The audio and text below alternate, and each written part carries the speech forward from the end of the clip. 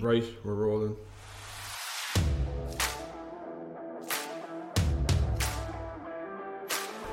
On this podcast, we'll be talking about different areas of business and all things marketing. My name is Dave Doyle. And I'm Dave Alton. This is Social Antics, another marketing podcast.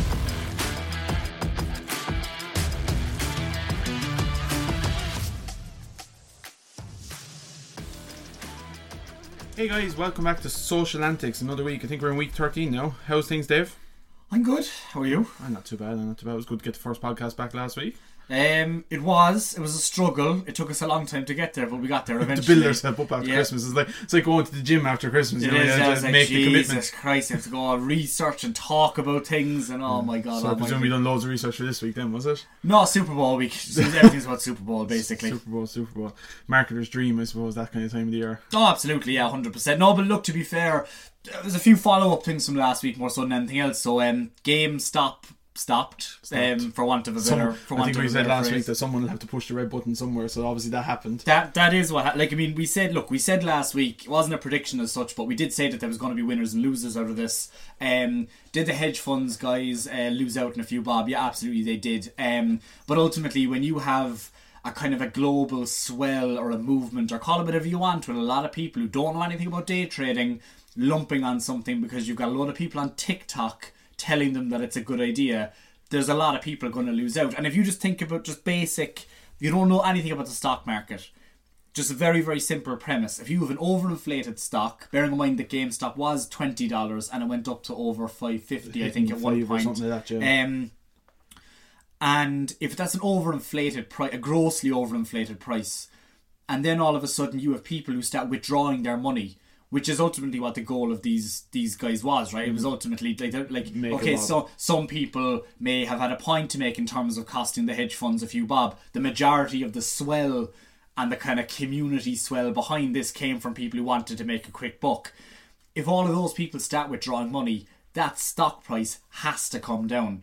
And by that logic, not everyone was going to win. So there was going to be winners and losers. And I'm not talking about the hedge funds versus the Wall Street bets lads. I was talking about in and amongst all of those day traders, and a lot of them weren't even day traders. They were going on to Revolut, going on to Robinhood, and like in a way it shows the danger of some of these platforms, in that it's so easy for you to now invest in things like stocks, in cryptocurrency, and a lot of people have done very, very well out of it, but at the same time it presents a danger that you're turning something which is a fundamental thing for economics and the market into what is essentially gambling. And that's a different change. That's a shift in terms of the way that people would have thought about the stock market previously. So, like, look, did the Wall Street bets lads prove a point? Yes, they absolutely did.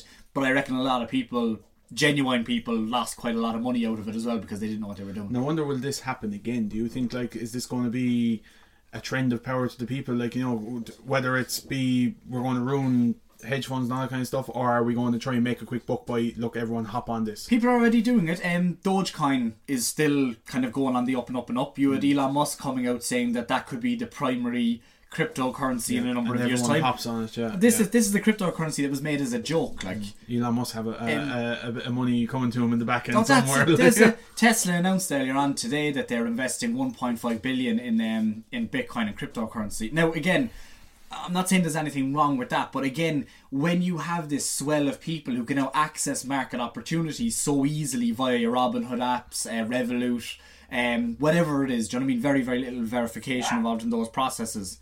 You got a dog in your house? I do, yeah. It's she's driving me nuts running around the place. Go on, drive it on. Right, we won't mention it, just as your dog sitting for the evening. Right, fair enough. The joys of recording at home. And ironically, we're talking about Dogecoin, where the logo is actually a photograph of a dog. It was meant to be. It was meant to be. But look, you're going to see more of these kind of trends where you've got little spikes in the market which are kind of unexpected. A lot of them, like recently, have just happened to centre around Elon Musk. Like, you had a situation a number of weeks ago where, the way everyone was moving over to the Signal app, because it's meant to be encrypted and it's secure, it's more secure than WhatsApp. Elon Musk tweeted, "Use Signal." So a stock called Signal went up by 1,500%, and it was nothing to do with the app at all. So again, this just shows you like the talk about influencers. So this is the thing. People now have, because all this stuff is just such it's at the touch of a button. It's very easy for people to say, "Oh, Elon Musk is tweeting it. It must be right." Good. He knows what he's talking about. And you lump the money on then, and you're going on a completely different app. So like, it's. Look, again, I don't know enough about the kind of stock market and what the long-term ramifications are, but I think just from a purely consumer perspective, I think it's a little bit... It can be a little bit dangerous when you're gamifying something like stocks and shares, when people can lose money quite kind of rapidly. Speaking of Elon Musk, high-powered CEOs and all that kind of stuff, a little bit of news in the last week is that Mr. Bezos... Yeah, Jeff's gone. Stepped out, stepped down, stepped wherever. The news was he basically was leaving Amazon, but no, he's not. He's stepping down the role. Moving up to chairman or something, or moving up, whatever way you want to look at it. But it's an interesting one, I suppose. Look, obviously he's been running it for so many years. He's made it the biggest, probably. Where is it now? Is it still the biggest company in the world? Second biggest, behind Apple. Yeah. Apple's gone ahead. Is it? It was the biggest one. It was. But no, I think Apple is. But either way, like when you're up at that level, like you're the biggest company in the world. Yeah, 100%. No, he's second richest man in the world. Biggest, I would say in terms of a consumer product, like it is only second to Apple in terms of its dominance in industry. Like, I mean, if you think of Apple, right, its main touch point is the consumer. Yeah. And it's got the App Store and stuff like that as well, but its main touch point is that luxury product, the iPhone, and it's to the consumer. Amazon impacts upon so many different domains and so many different areas. They own the rails in so many different areas. So if you take, like they have their own freight, they have Amazon Entertainment, Amazon Studios, Amazon Prime, bigger, Cloud. Oh, absolutely! Like it says a lot when their new CEO was the former head of AWS, which is their cloud-based platform. So like that's the way that they're looking, and that's the way that they're going. But look, he's like to me, he always he's like the biggest Dell boy in the market. Like, it's like, where can we make money? We'll pop in there. Well, you know? And there's I was listening to a different podcast during the week, and they made. I was listening to ourselves. Yeah, I'm narcissistic. I'm not that narcissistic. Listen other to podcasts available. Other podcasts are available from all good bookstores. So I suppose what they were basically saying is that, with the money that Amazon generated in revenue every single year, rather than going for a profit-based strategy, they went for a reinvestment strategy. And via that reinvestment strategy, they basically managed over time to turn a lot of their cost centers into profit-making parts of the business. So if you take an e-commerce business that makes money out of freight, like, that doesn't make any sense. Do you know what I mean? Whereas they're doing it. Advertising. I think advertising back in 2017 was something like, it was like a fifth of Amazon's overall revenue. Yeah. And you wouldn't think of Amazon as an advertiser, but that's basically what they're doing. Getting into entertainment and what they're doing there, and just reinvesting. And when you control the channels, I suppose, in so many different areas, that just shows you the dominance of that particular organisation. And look, I've ranted away here on multiple occasions about the damages and dangers of big tech and all the rest of it. But look, as a pure business case study, there's very few people that can touch Bezos in terms of what he has achieved with that company over a multiple of times. Like, do you know what I mean? It's to grow it from a little idea in a room to what he has, like, you know, it's. And he was older starting that business as well. Like, he wasn't a young man. Do you know what I mean? It wasn't like a Zuckerberg type scenario, which I think is important as well from a kind of a maturity perspective. Like, people like Amazon does damage in terms of data capture, own brand products, crushing small retailers, all of that kind of stuff. But in terms of a societal impact, the benefit of Amazon probably outweighs the cons of it, whereas a Facebook is probably the opposite. Phil saw a gap in the market and filled the need for it. Like, you know, it was a fantastic platform. But there, as you're talking there about, I suppose, moving on to the next bit, follows on, I suppose, a little bit from what we talked about last week with Twitter and Birdwatch, and you were saying there about societal damage and all this kind of stuff. Is my favourite word. My students are sick of me saying it's societal damage. They're like, teach me about marketing and money. Well, this what happened in the last couple of days. Facebook is after announcing that it's going to ban anti-vax misinformation, fake news all around COVID. It's really looking into that area. So it kind of ties on, I suppose, what we talked about last week with Twitter looking to ban fake news through Birdwatch and all that kind of stuff. So they're all kind of, I suppose, jumping on it, I suppose, at the moment. They I have don't know. to. They have to, but I don't know if is this. In one sense, yes, it's all we talked about last week. It's a little too late, kind of. So, but this is new enough, I suppose, with the COVID side of stuff. But they're looking at basically people spreading that it's fake and it's not real, and anti-maskers, all this kind of stuff. That's what they're looking to crack down on. But I don't know if it's a little too late for all this. It's the damage is done. But I suppose it's a bit coincidental that this is all coming now after Trump was gone. There was no real push on this before. Is that one of the reasons? I don't know. I think it is. They're under pressure now because Congress is looking at ways that they can possibly break these companies up, or at least put more penalties on them, or some sort of do some sort of damage to their market capitalization because they're just too big and they're not behaving in the right way. And this is kind of evolving on from, and I think Tim Cook from Apple didn't do them a lot of favors a number of weeks ago, where he basically said, with Apple, our product is not the consumer. With these other brands, it is the consumer. They're getting it for free and they're selling their data, and this is where the issue comes, because if you've got a purely ad-based model, the more impressions that you get on a particular site, that results or that translates into or the more kind of people who are having a conversation or giving out to one each another, or enragement, the more impressions, the more ads that you sell. So as long as that is the product, this is going to be an issue. And I think they had to. I think they're under so much pressure now and scrutiny from political institutions, and consumers are kind of starting to wise up as well, or a lot of consumers are starting to wise up. And I think that people are gonna, with the damage that has been done with Trump and stuff like that over the last number of years, and people kind of seeing that, the social media platforms are a big part of that. I think people are just kind of looking at it with a bit more kind of cynicism than they would have previously. Now, ultimately, are people going to kind of switch to a different social media platform? Look, they're not. This is never going to be a consumer-led revolution. People are hooked to Facebook, they're wedded to Instagram, and so on and so forth. Do you know what I mean? There's always I might dedicate a bit more attention to TikTok, but no one ever leaves these core platforms, right? Until possibly there's an alternative, because to be fair, and we commented a number of weeks ago that a lot of the social media platforms are kind of the same. Mm-hmm. None of them are really the same as Facebook. It still kind of stands out there by itself. Now, again, I don't use Facebook, but it provides a different function than to what the other platforms do. So, look, I don't think... Look, this is going to be a political political decision. I think that they don't want to get broken up, and therefore they're starting to kind of behave themselves now that Big Joe's to do good deeds, basically. Exactly, yeah. No, and it was always going to happen. Mark Zuckerberg had a great relationship with Trump. Do you know what I mean? Every opportunity that Trump had, he was basically bigging up Facebook, and they had a great relationship, and Trump did nothing, even though he's complaining about him a little bit. Ultimately, that relationship worked well for Facebook, more so than any of the other platforms. But that's not going to be the case with the Biden-Harris administration. Well, I think speaking of alternatives there, as you said, Bebo's on the return.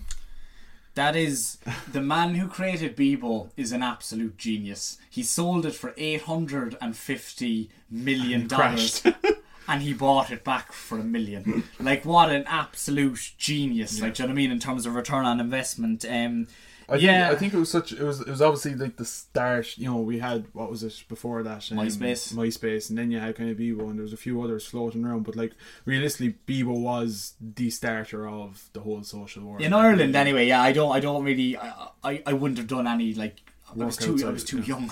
Yeah. I can't remember it. You were too busy sharing the love. I was too busy sharing love with people. Yeah, looking for my 16. Other half, my top 16, and remember widgets. Oh, jeez, yeah. I used to love creating the backgrounds and all this kind of stuff. That's actually something that's never really creeped into any of the other platforms. It's literally profile picture, cover photo. But with Bebo, you were able to have your full background and style. But that's because there was no feed.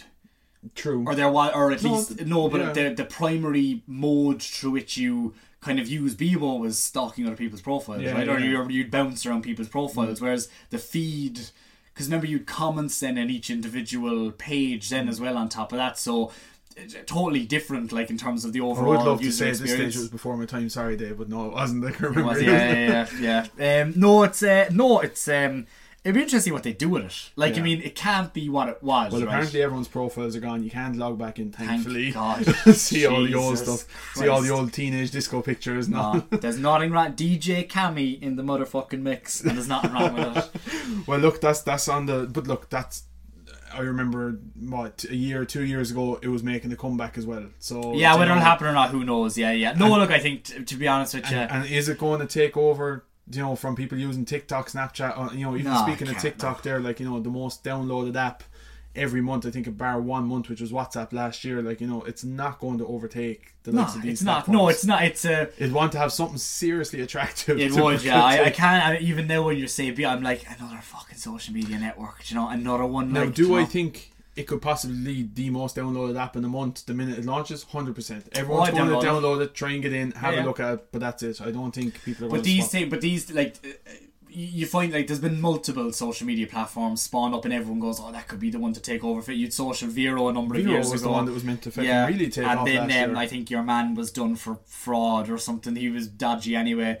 Then you had Parler, which launched in the US, which There's is a new one basically there at the moment. I think I can't think of what it's called. I seen popping around there during the week. I must check it Clubhouse. out. Is that it? Yeah, Clubhouse. Yeah. So that's the audio kind of idea of it. Yeah. So that's an I've downloaded it. I've used it a bit. I haven't really gone exploring with it yet, but it's basically almost like a series of kind of mini podcasts or chat rooms that you can basically navigate around, and it's all audio based. Do you know what I mean? So it's a totally different experience. So we should be on that, should we? We probably should, yeah. Okay, We probably should. That's your job for next week. We'll right? have a meeting there during the week, and we'll decide whether we want to set up a Clubhouse account or not. But It sounds dodgy, doesn't it? Clubhouse. Yeah, I don't like the name of it. Yeah, you're too cynical. too cynical. Right, drive it on. Next one. The week we're in, Super Bowl week. To me, looking back over the last couple of years, I suppose of being really interested in what happens around Super Bowl and the ads that come out, and even recent years, the ads come out, and every marketer, the next days you're sharing them on Twitter, or we'll be sending them back and forth about checking them out and all this kind of stuff. I think just realistically this year there wasn't the same excitement around Super Bowl as there was in other years.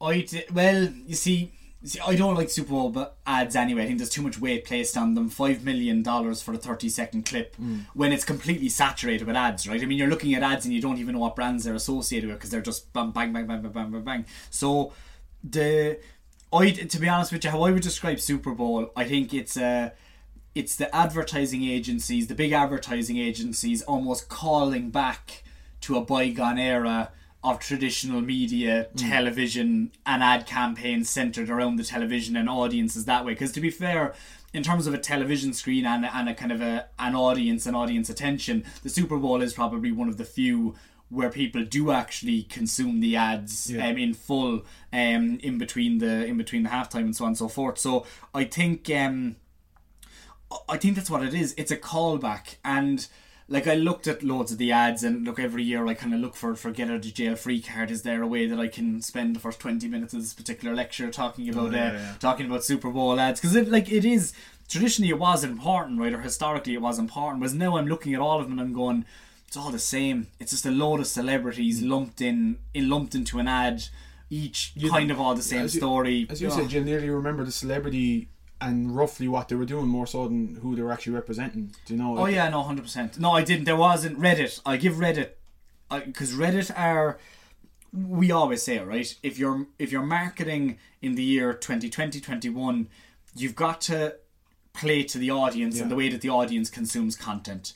So in a world whereby everyone has 30-second ads and they're all humorous, what's the way to disrupt that flow and therefore gain attention? And that's what Reddit did. They had a quick 5-second ad, which was basically a message, which just flashed up on the screen, and all of a sudden you had people trying to take photos of it, people going onto Reddit going, what was that all about? What's the stuff? Do you know what I mean? So it generated discussion online. Does it do anything for the Reddit brand? I think it probably does on foot of the GameStop stuff the week before in terms of their prominence as a kind of a forum, or they're not really a social networking platform as such, but the that's what I think the core takeaway for me is that there was nothing there that I saw that I was like, this is incredible, this is something new, this is something that I haven't seen before. It was all very samey. I think if you look, like, we talked only a couple of weeks ago around the whole idea of Christmas ads, and Christmas ads are totally different in style and, you know, in format, and basically they're trying to create an emotional response. They're trying to, you know, shed a tear, all this kind of stuff. They're really kind of connecting with the audience in a total different way. You look towards what Super Bowl produce, and it's totally different. They go down the route of humor, comedy, you know, trying to, you know, be witty, funny, and I think there is definitely that line of funny and cringe, you know, and a lot of them I do think definitely cross it, and a lot of them that even go, some of them are over 30-second ads, like, you know, and obviously they're paying even bigger bucks, but the thing is, they're too long by the time, you know, you can't it's very hard to do a minute long funny ad. You know, there was one there with Will Ferrell. I was bored by the time we came to the end of it, like, you know. But that's a cultural thing as well, right? In that these ads are created for an American audience, but yet it's a global audience that looks in at these from the outside. So, like, you wouldn't, if you had a big event in the UK, you wouldn't have the same type of ads appearing in front of a European audience. You just wouldn't. So I think it's difficult, but again, I just felt that, and I've felt this for the last couple of years. Bar the odd one or two, you've got the Volvo one from a number of years ago. The Volvo, like as you said there, about things to take away, and about things to that take away from social, you know, and just not purely to do with the ad, you know, marketing in the moment and stuff like that. Volvo was definitely the best. So a couple of years ago, they had this whole idea. It was called the Volvo Interception. For anyone that hasn't seen it, go and have a look at it. There's a couple of kind of analysis video online, but basically what they did is they took the conversation off the ads. The conversation away from the actual Super Bowl. So what happened was every time, basically, they were giving away 5 cars. Every time a car advert was played online or on the Super Bowl, you had to tweet about it using hashtag, I think it was Volvo contest or something like that. So basically, you were in the chance then to win the car. So basically, there was spikes, like for argument's sake, say every half an hour or hour there was an ad played for a car. You could literally see the spike going for Volvo. Like, they were more talked about than Mercedes, Toyota, Hyundai, whatever was being promoted at the time. And it was absolutely phenomenal marketing, I think, because literally they didn't have an ad in the Super Bowl, so they didn't pay that $5.5 million that some of these other car companies paid. Like, you look at some of the stats around that. In the 4 hours that the Super Bowl Super Bowl was being played for, they had over 50,000 tweets aimed at them, and they had over 200 million earned media impressions. Like, that's phenomenal for an ad that didn't run. It was literally just a few tweets out on social to create a bit of a buzz. Like, that to me definitely merits a raise anyway. Yeah, but I think you got, look, I would be pretty dogmatic in terms of it's very easy to kind of analyse campaigns and ads and stuff like that and say, oh, that's good for that reason, that's good for that reason. It's very rare that you get the opportunity to actually look under the bonnet and see, well, what was the actual revenue impact of that? Do you know what I mean? So, well, apparently I don't have the stats now, but they did have a revenue. As I said, there's great videos on YouTube. You just type in Volvo Interception. There's great videos analysing the whole campaign, which is phenomenal. So yeah, no, it's like we said, I think going for that disruptive campaign is probably the way to go. But again, I just guerrilla marketing, digital guerrilla marketing. Oh god.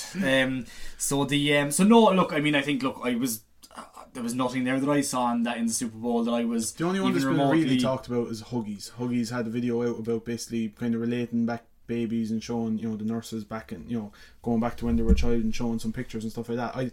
It was very good. To me, it was very nice. It was kind of subtle marketing. There was, like, you know, if they're showing the baby, there was a little Huggies thing in the background, barely noticeable, like, you know. So I think that was one ad that stood out to me in terms of, I remember the ad, I remember the brand, I remember who it was for. The rest of the ads, there was a couple of funny ones. Like M&M had a very funny one, but once again, you know, it was very clear it was for M&M's. There was another one there with actors, and I haven't a clue. I thought they were very funny. I couldn't even tell you who the actors' names are, but I definitely can't remember what brand they were working for. Do you know? Which is, as I said, we said that's the way the Super Bowl is going. It's more about the celebrity now than who it is. Yeah, no, I think I'm firmly of the belief that it's just a call back to a bygone era of advertising, that kind of Mad Men generation. I think that's what it is. People in ad agencies approach the Super Bowl going, okay, this is when we can do what we're really, really good at, which is a piece of content on a screen in front of a guaranteed audience. How can we make as much fireworks and explosions as possible? I genuinely think that's the approach that most of them take. It's more of a sledgehammer than a kind of a surgeon's scalpel, shall we say. Interesting. I think it'd be interesting to actually post this question. So we have a guest speaker coming up next week, who is Ray Keogh from Dublin, who's worked with both of us on different projects.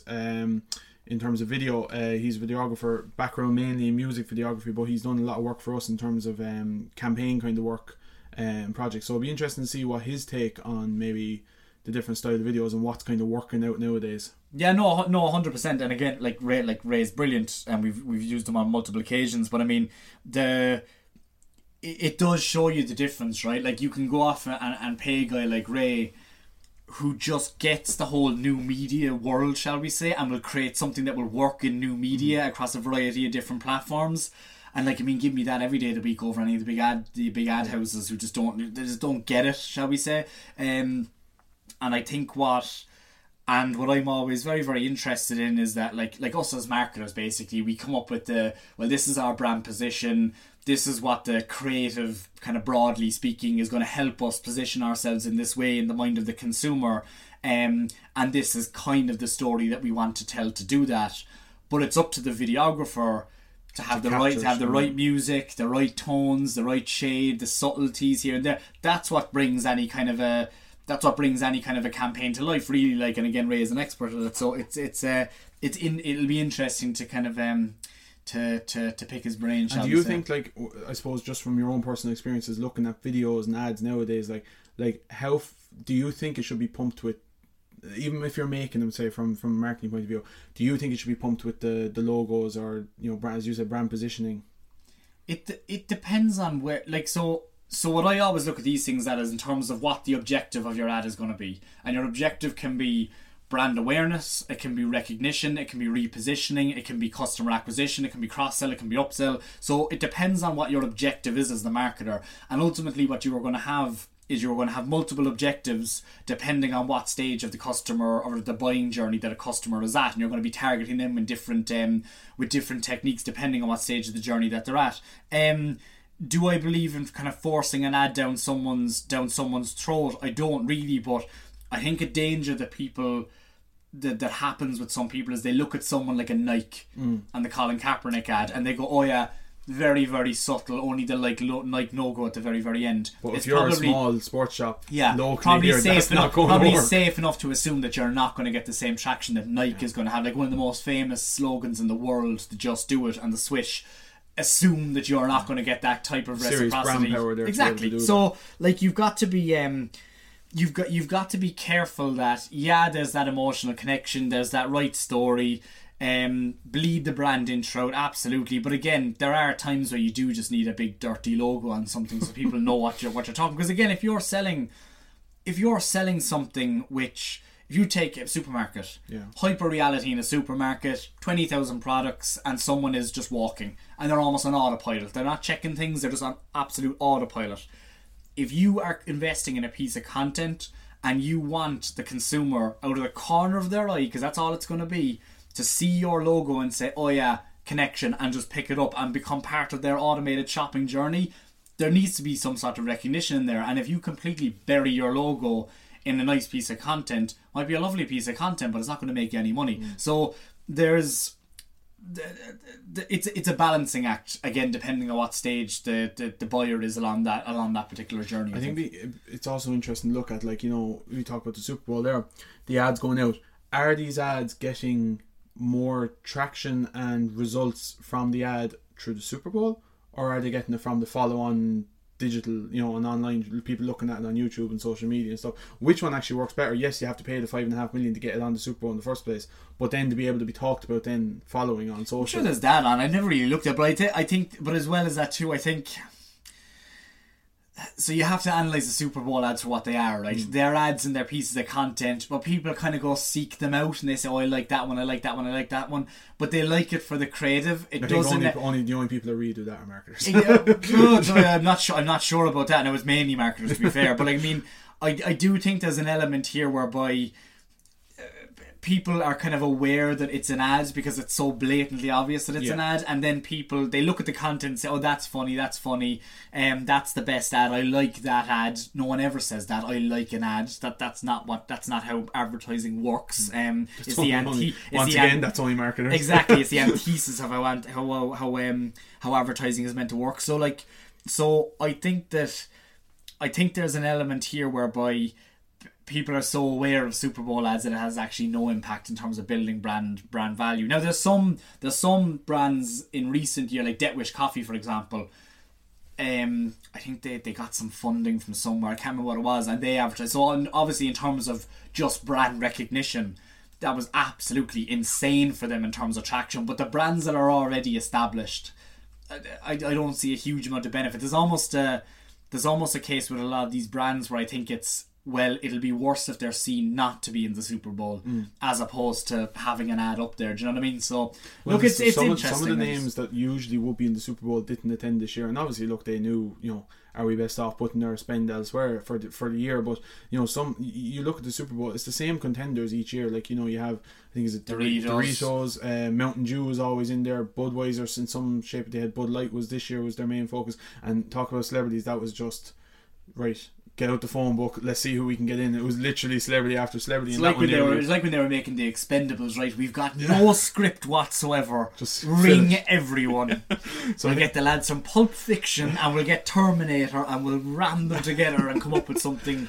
And that's what it was. No, look, I'm not a big Super Bowl man anyway. I don't really. Again, I like to see how marketers approach it, but again, more from that kind of strategic side. How do we hijack it, as opposed to like I think that's interesting. And going back to the Volvo thing, I think that anyone that can be, as you said, how can we hijack it? You have to be creative nowadays. Like, obviously businesses do not have, and if we even think about a local or a national brand that in Ireland, like, they're not going to have the spend or anything to even approach something like the Super Bowl, or maybe not even their audience. But is there a way they can jump on their audience that are watching the Super Bowl, or hijack a little bit of someone else's audience that are watching the Super Bowl? And there has been brands to do it, So I think, what way can you approach it? Maybe start thinking next year, is there a way we can be a little bit creative around the Super Bowl night? Yeah, no, absolutely. No, again, it's that hijacking element. But look, again, I think it's I would like to look at, because we always hear the Volvos and stuff like that, and the Reddits and stuff like that. I would like to know how many brands try that every year and it just flops. Oh, of course. Like, look, and Volvo, you have to, we might say Volvo done it with, zero money spent. No, they had a full team working on this. Yeah. They have, hundreds of a marketing team working on this kind of a thing. That has to be said as well. I think it was an interesting to show, the time that we're in. We already talked about, the fact that a lot of these ads, the ones that I've seen anyway, stayed away from COVID, but it shows the times that we're in, that two Super Bowls ads actually use the same stock footage. I saw that, it's like, cringe. No, it's like wearing the same dress at the Oscars. Do you know? It's like it's up there with that. So I think it was like when I saw it initially, I was kind of going, okay, yeah, COVID, because they couldn't film properly during COVID. But then I saw the other ads and I was like, oh, they could definitely film during COVID. Like, do you know what I mean? It wasn't great, to be honest. The two businesses that done it was Guaranteed Rating Indeed, and basically they used the same footage, and it just shows that, we talked there a few minutes ago about getting Ray to shoot a video. Obviously you're spending, these brands are normally going out and shooting their own video, but next thing they're relying on stock footage, because whether they can't get a team out, they can't come up with ideas, their teams are working at home, maybe it was a last minute decision, we'll go towards stock footage, but realistically you should be trying to get exclusivity on this stock footage. You would not imagine just go on to Unsplash or Google Images and pull stuff down, that kind of a thing. Copy and paste. Obviously it's going to go against them. But any other news pop up for you this week? The only other one that I thought was kind of relatively interesting was Twitter. So Twitter kind of announced, now they've done this before and they haven't really followed through with it, but Twitter announced that they're looking at the possibility of a subscription model for their platform, which I think could be very, very interesting. Twitter's business model is, they're doing better now, to be fair. They lost money for years and years and years and years. I think last year the turnover, or the projected turnover, is like 1.2 billion. About 30% of that is profit. That's based on their ad model, but they've only got about 0.8% of the overall digital advertising market, which is paltry in comparison to Google and Facebook. So I like the idea, based on what we said last week about the verified users and things like that. You would pay for Twitter? I would pay for Twitter. And what would you be, in your head, what would you be willing to pay? £5 a month. A month. I was going to say how 5 month a year, or what? €5 a month. I'd probably go to 10. Really? Would I do it? Do you know? To be honest, I probably would. I really enjoy Twitter. I think it's a great platform. And it would be made even better if the audience was somewhat shrinked, got rid of all the gutter nonsense in there, and you could actually have discussions around proper things. Like, Twitter haven't innovated in years. Like, they haven't done anything. Like, I mean, the likes of Clubhouse now, that's something Twitter should have been You have looking your, at. was it Fleets that you were using yesterday? Useless. Oh, you fucking Jesus Christ. I was very proud of him. And for everyone listening, I was very proud of him yesterday. He put up, listen to our show. The island does all the marketing. I'm just like, nah, I'm not doing that. No, but I think, yeah, you're right. They haven't really done that different. You know, they've tried bringing in things here and there. They tried bringing in stuff like, you know, the worst one I saw was there was a couple of it was actually only a couple of months ago. They tried bringing in this whole idea of almost like the stories thing on Instagram, where it was like disappearing tweets after 24 hours. Like, what's the point? They disappear anyway. Do you know, the whole idea of Twitter is put something up, it'll be gone in a couple of hours. It's meant to be like, you know, the whole idea of it at the start was like, you know, throwing out your thoughts kind of a thing, and obviously that turned into, you know, Trump threw out too many thoughts there, but of course, but that was the whole idea of it. Like, you know, it's meant to be disappearing tweets anyway, so like, you know, they're coming up with stuff that doesn't really make sense. No, of course, but I do think, going back to the main, I think the idea of a subscription model is interesting. I think it's something that it would cut the audience down, it would cut out the bots, you could have a proper verification system, and I think, look, ultimately, like, no matter what way you skin it, what do I use Twitter for in comparison to the other? So if I look at TikTok, I use TikTok if I want to kill 3 hours of my day and I want to laugh at dogs dancing. That's essentially what I use TikTok for, and it's very, very immersive, and it's a great 3 hours of my time. YouTube long form content, predominantly looking back at old episodes of Gordon Ramsay's Kitchen Nightmares is predominantly what I use YouTube for.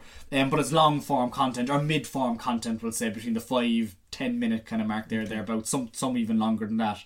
Snapchat, I don't use Snapchat because I'm not. To only, and once again, it's only select few. Literally, it's just like almost like a messaging service. That's all I use it for. I wouldn't use it for, you know, there's the whole subscription, follow people and all that. Don't use it. Literally, it's just a messaging platform, and that's what it's become for a lot of people. Yeah, so don't use Snapchat. Instagram, I don't use it. I don't like it. I use it for business purposes. I don't mean me personally. I mean some of the businesses that I work with, I need to understand it for that.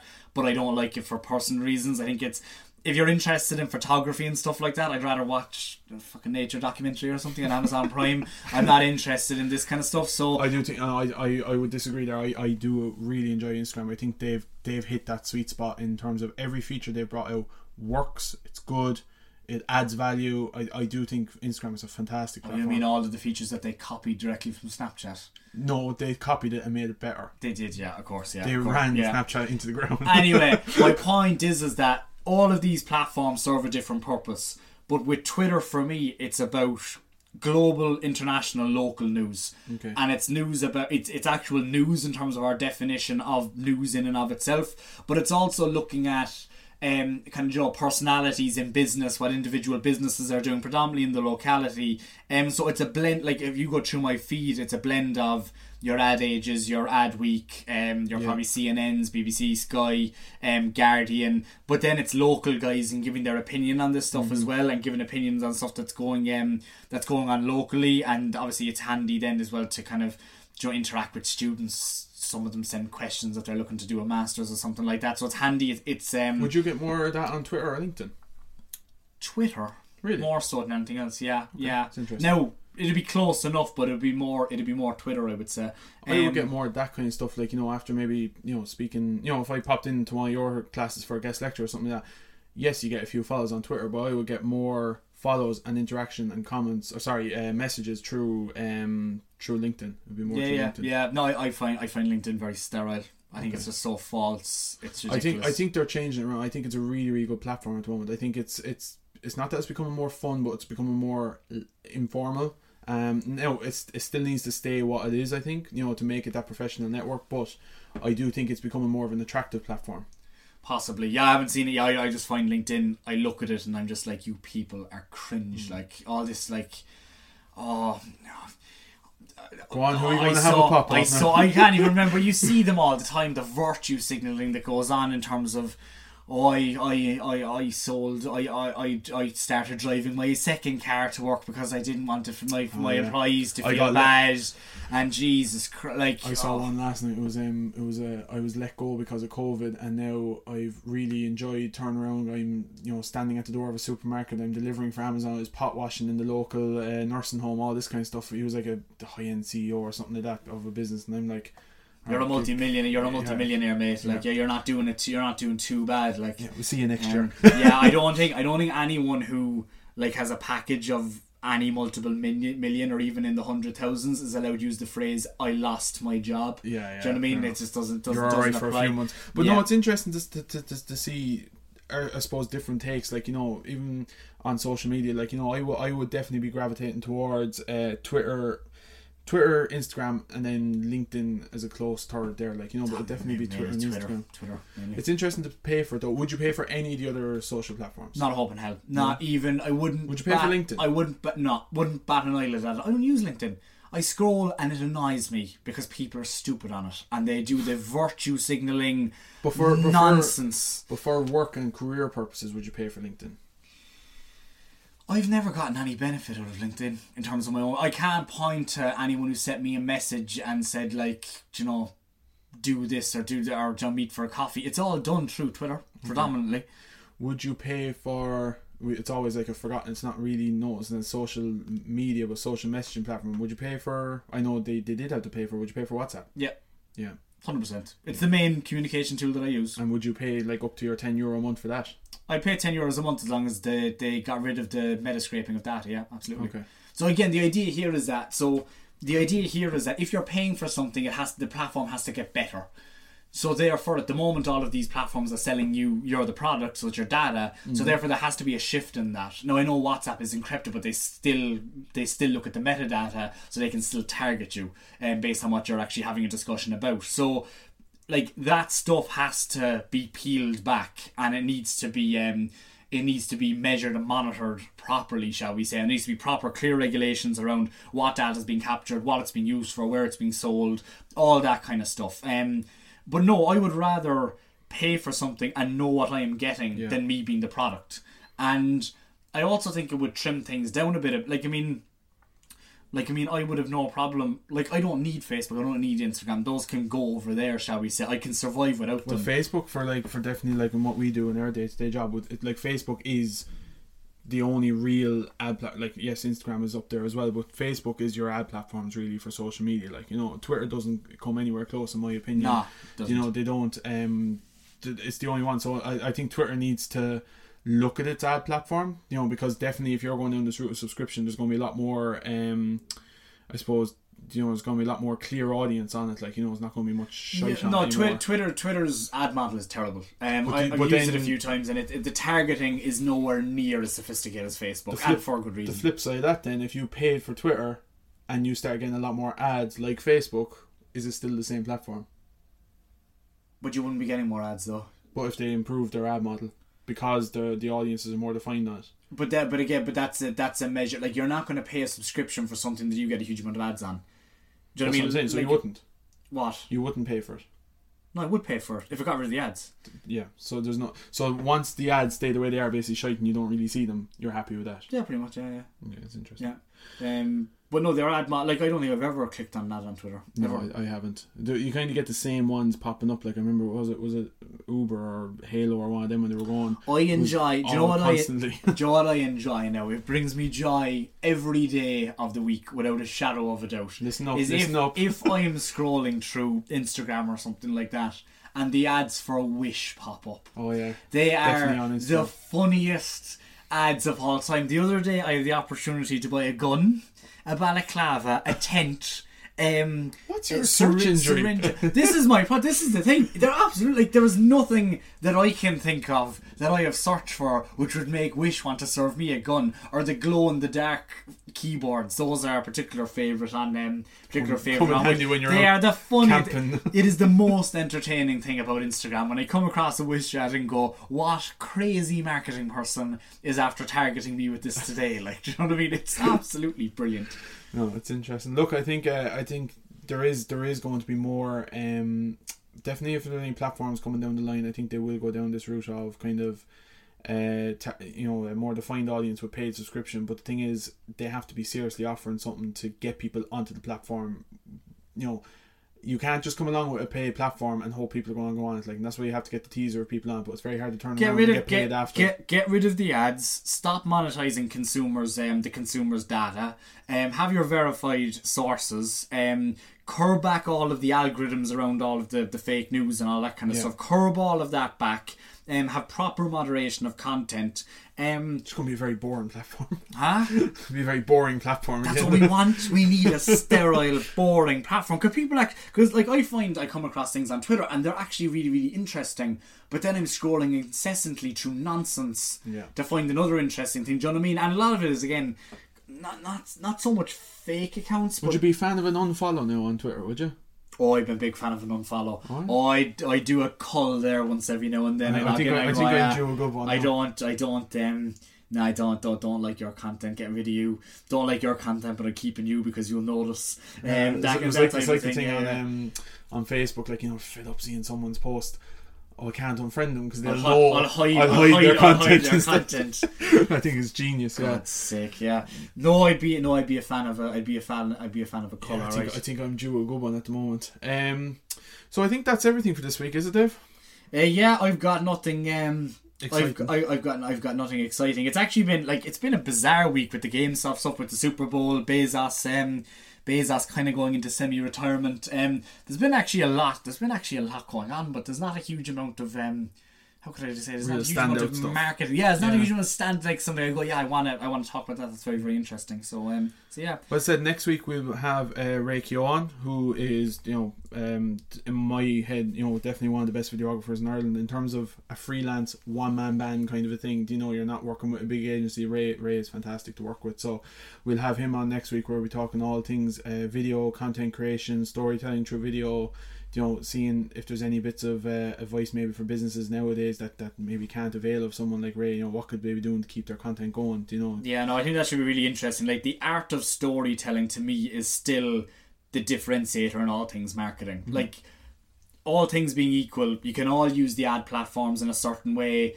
If you're at the top of your game, you can have ad or analytics models in place that allow you to measure attribution and all that kind of stuff. If you're talking about brand strategy, the differentiator is still content, and that is predominantly happens through storytelling in a variety of different ways, be it through static, you've got your vertical video, your long form video on YouTube, and bringing that whole kind of marrying that whole story together using multiple different mediums, I think is it's an art that I think is very much underappreciated now. Looking forward to that next week. So thanks very much to everyone for listening. After all the giving out of social, don't forget you can go and follow us on social media. You can find us on LinkedIn, Twitter, Instagram, Facebook. I don't give out about Twitter that much. I just think Mark Zuckerberg, I can't finish that, so I'm going to say something there. Just wrap it up. Right, before we end up in trouble, good luck, lads. Thanks. See you next week.